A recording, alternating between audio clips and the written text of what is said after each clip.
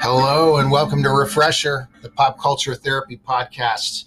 Once again, I am your host, Chris Levine, and it is my absolute pleasure to keep you company for a while.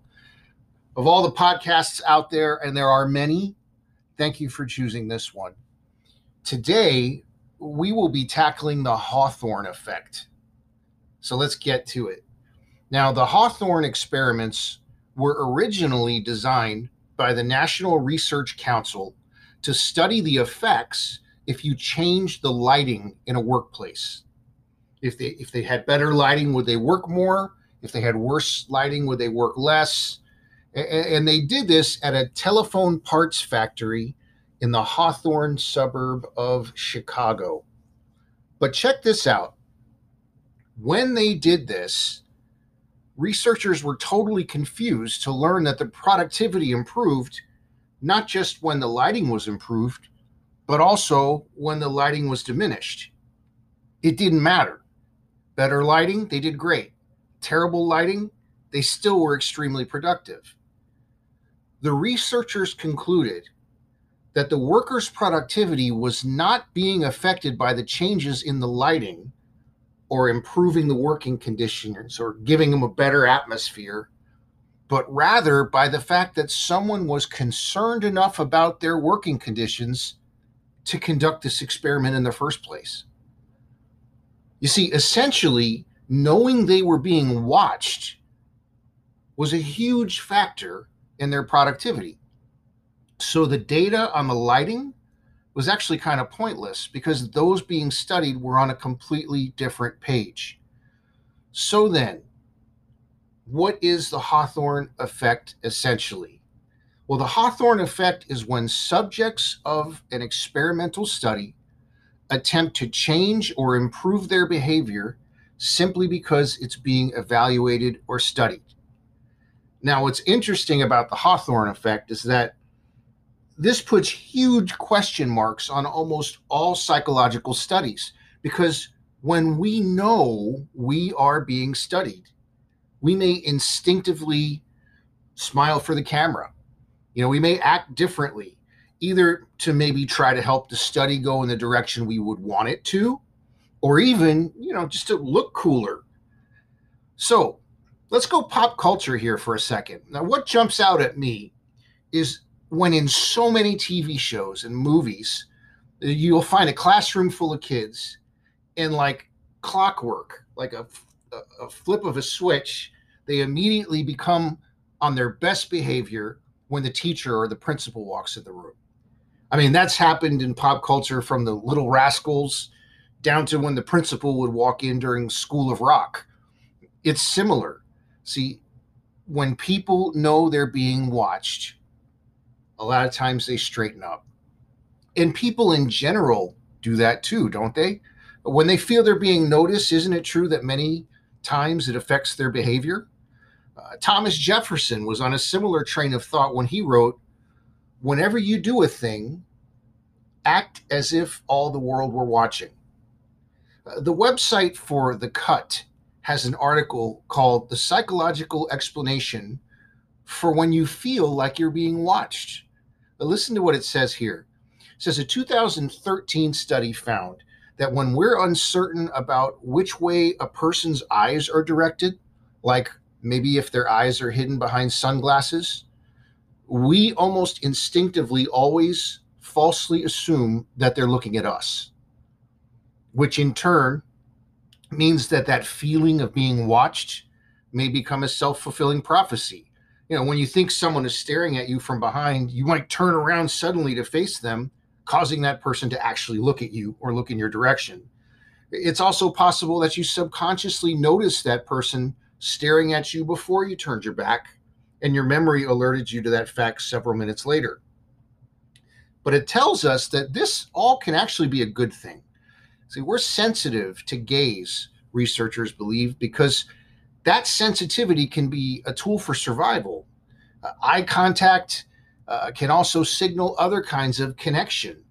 The article adds, it says, direct gaze is often a social cue that the other person wants to communicate with us, so it's a signal for an upcoming interaction.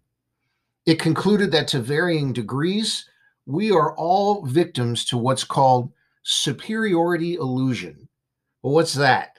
Well, superiority illusion is thinking of ourselves maybe a little bit better than everybody else. Maybe we're a little more healthy than everybody else, or a little more moral than everybody else, or more observant than everyone else. So we might add that, well, we are always being watched more than everybody else. We could add that to the list too. It ends with this: it doesn't matter if that's actually the case. All that matters is if you believe it. Well, I believe this, and this may be telling of me personally, that there is more than one side to all of us. There is a side of me, for instance, that only my closest friends ever get to see. A lot of people think that I'm really serious all the time. And you know what? I'm okay with that, because I'd rather them see that than them see me with my guard down. And you know what? I don't think I'm alone in this. I wonder who else may perhaps talk to themselves or sings in their car and then exits it in a parking lot only to become quiet and non-expressive, not to draw attention to themselves. Listen to how Psychology Today approaches this. It says, it is often quite appropriate that we would display different tendencies in different contexts. If you are exactly the same person in a business meeting that you are with your small children, you are probably failing either to be a good executive or a good parent, or both. Something else is that we also have a tendency to relax when we're around those that we trust. The Mayo Clinic expands on this, says good friends are good for your health. Friends can help you celebrate the good times and provide support during the bad times. Friends can prevent loneliness, give you a chance to offer needed companionship. And not only that, they increase your sense of belonging, your sense of purpose. They boost your happiness, reduce your stress. A really good friend, sincere, for real friend, will improve your self-confidence, your self-worth, will help you cope if something traumatic happens.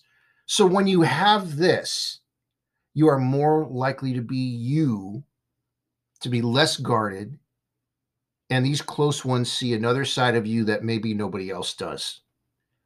Now, sometimes this can be viewed as not being honest, or hiding something, or leading a double life. And that's not my thought here. I'm not talking about people pretending to be someone else for deceptive or manipulative reasons. It's more like this: you might wear something way more comfortable at home than you might put on if you have to go out for a doctor's appointment. It's just that simple. You're not hiding anything. We're just simply many faceted, and we have fragmented selves. Let's close in this direction. In addition to the Hawthorne effect showing us that not all studies are going to be accurate, especially if people know that they're being studied, it also teaches us this: if something is a motivator and it doesn't cause us any harm, that's great. Ultimately, whether it was the difference in the lighting, or the fact that they knew they were being watched, or that somebody cared about them, the end result was the same. People worked harder. Why? Because being noticed is a very effective motivator. To wrap this up, I thought maybe we could take this here. Can you and I be that motivator for someone else? Can we notice the good things that people are doing? It's really easy to notice the bad things, or where they're not measuring up. But can you see the positives? And then can you take it a step further and tell them? Can you mention it to them? Can you tell them that you notice the good things that they're doing? Can we thank people more verbally?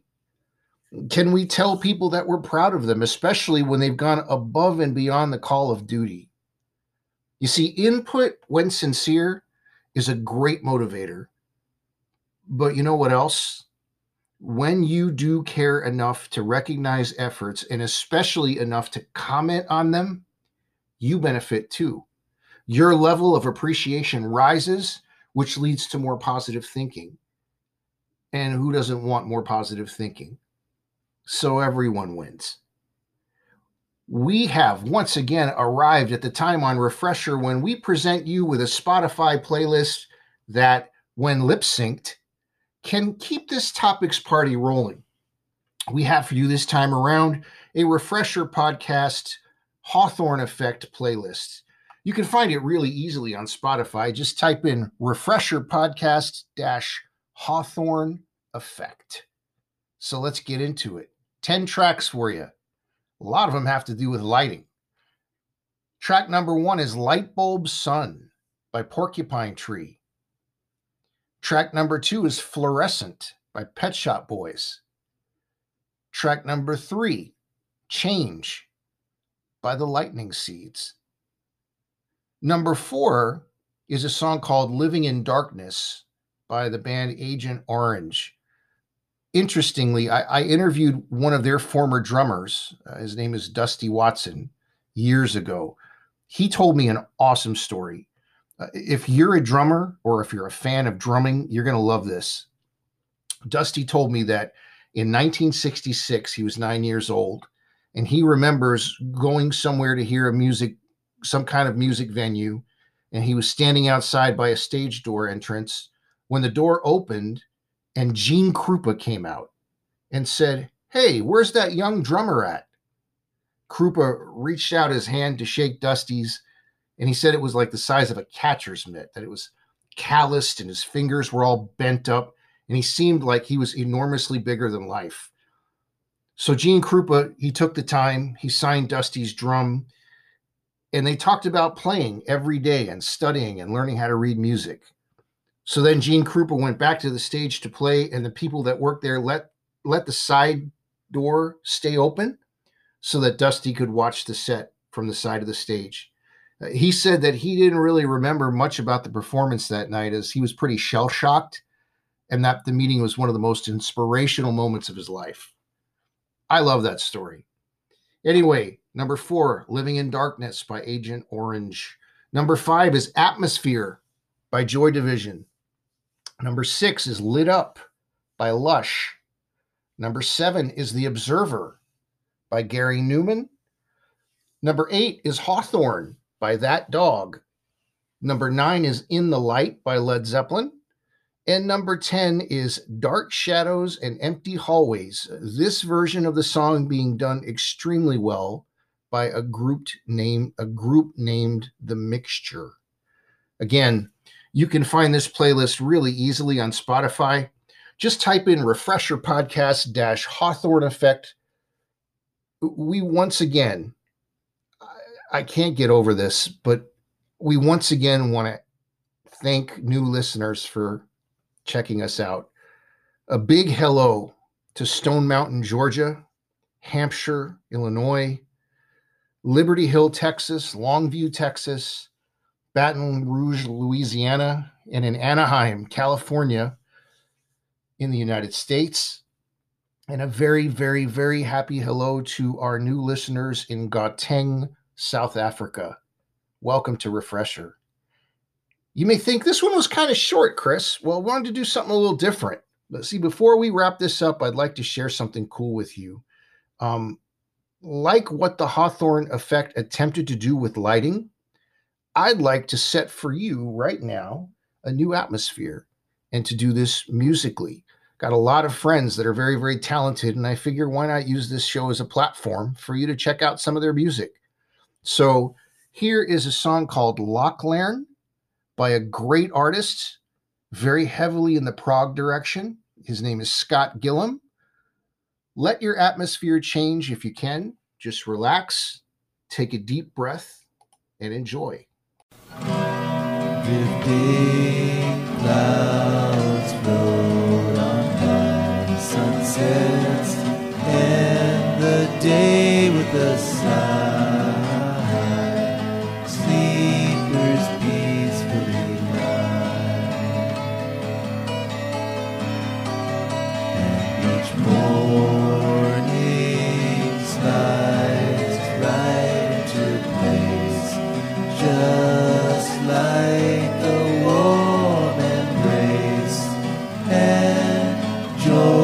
shines on every face.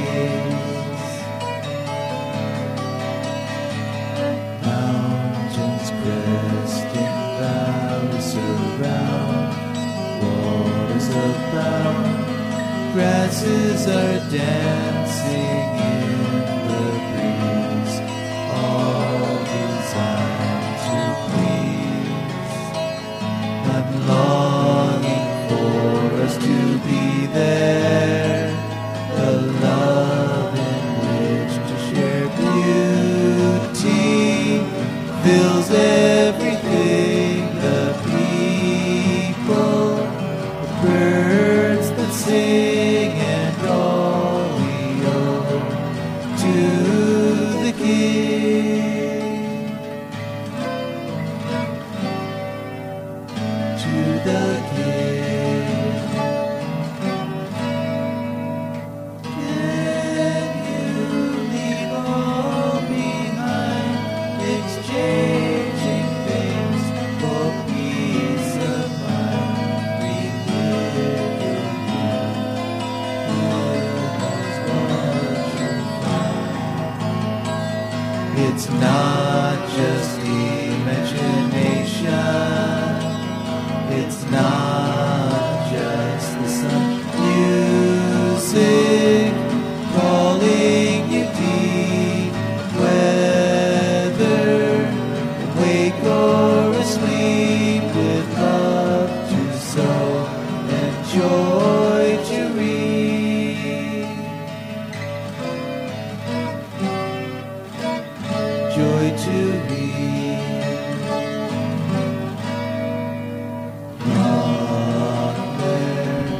More than just a place, more than a smile on each face, it is the earth's embrace. Oh, Rockland, it's the blue, it is the dew, it is the view, it's true, oh, it is you.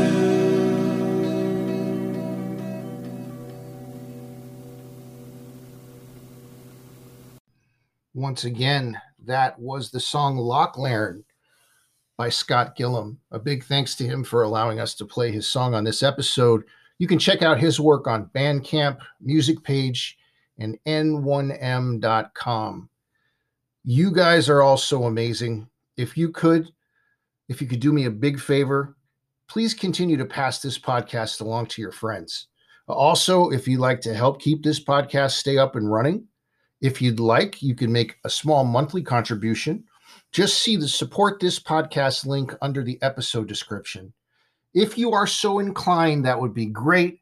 But whether you do it or whether you don't do it, it doesn't matter. Enjoy this show. Listen to it.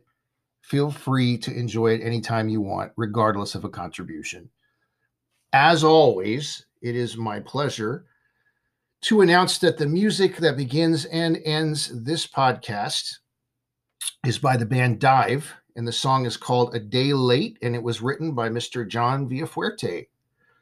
Until next time, this is Chris Levine for Refresher, the Pop Culture Therapy Podcast. Everyone, please take care and do yourself a favor and remember that there's a big difference between worry and concern. We'll see you next time.